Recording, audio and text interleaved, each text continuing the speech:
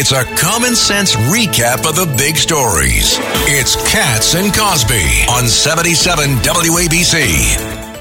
And joining us now is Fox News legal analyst, also a big best-selling author, Gregg Jarrett. Greg, so much going on in the Georgia case.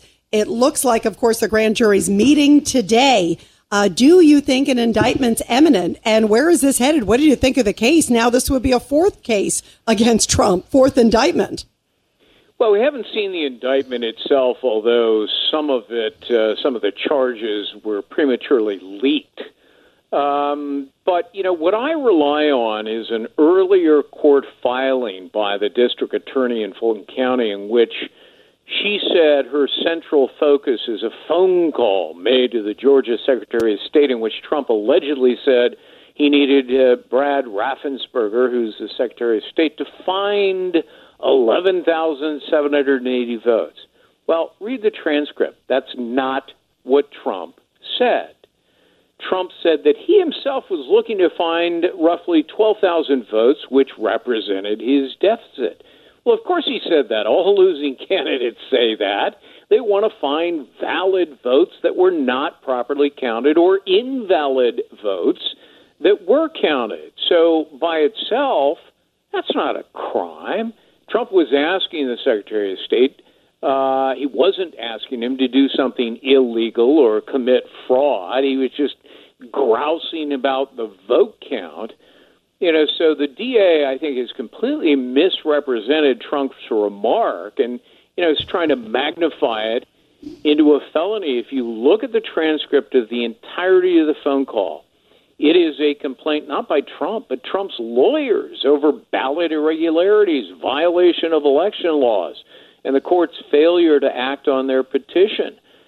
They're entitled to make those complaints. That's not defrauding the government. That's not racketeering, which, frankly, is absurd under the circumstances.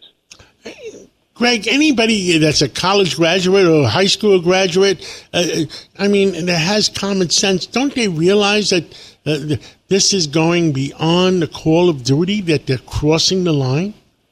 Oh, I think so. Which is why with every indictment, Trump's public standing, his ratings continue to go up. People see this for what it is.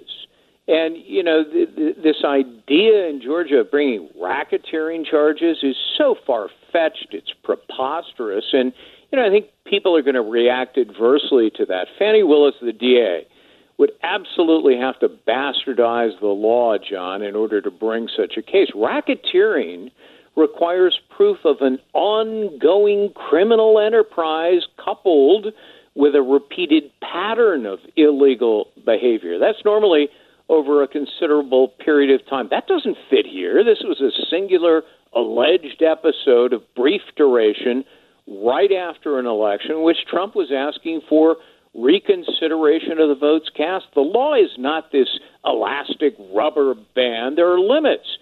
And when we talk on January 6th on the insurrection, I'm still baffled by that because out of 300 people, only one had a gun. You don't have an insurrection. You don't have a revolution with one gun. And the evidence is missing now. There's some pieces of the evidence from January 6th that are missing. How's he going to defend himself? That's the other thing, Greg. Yeah, what Jack Smith, this, in my judgment, unprincipled, unscrupulous, politically motivated special counsel is doing is he is trying to create the appearance of a seditious conspiracy or incitement of violence or an insurrection without actually bringing those charges. In his long-talking indictment, he lies. He lied by omission about what Trump said at the National Mall on January 6th. He omitted that Trump told his supporters to behave peacefully.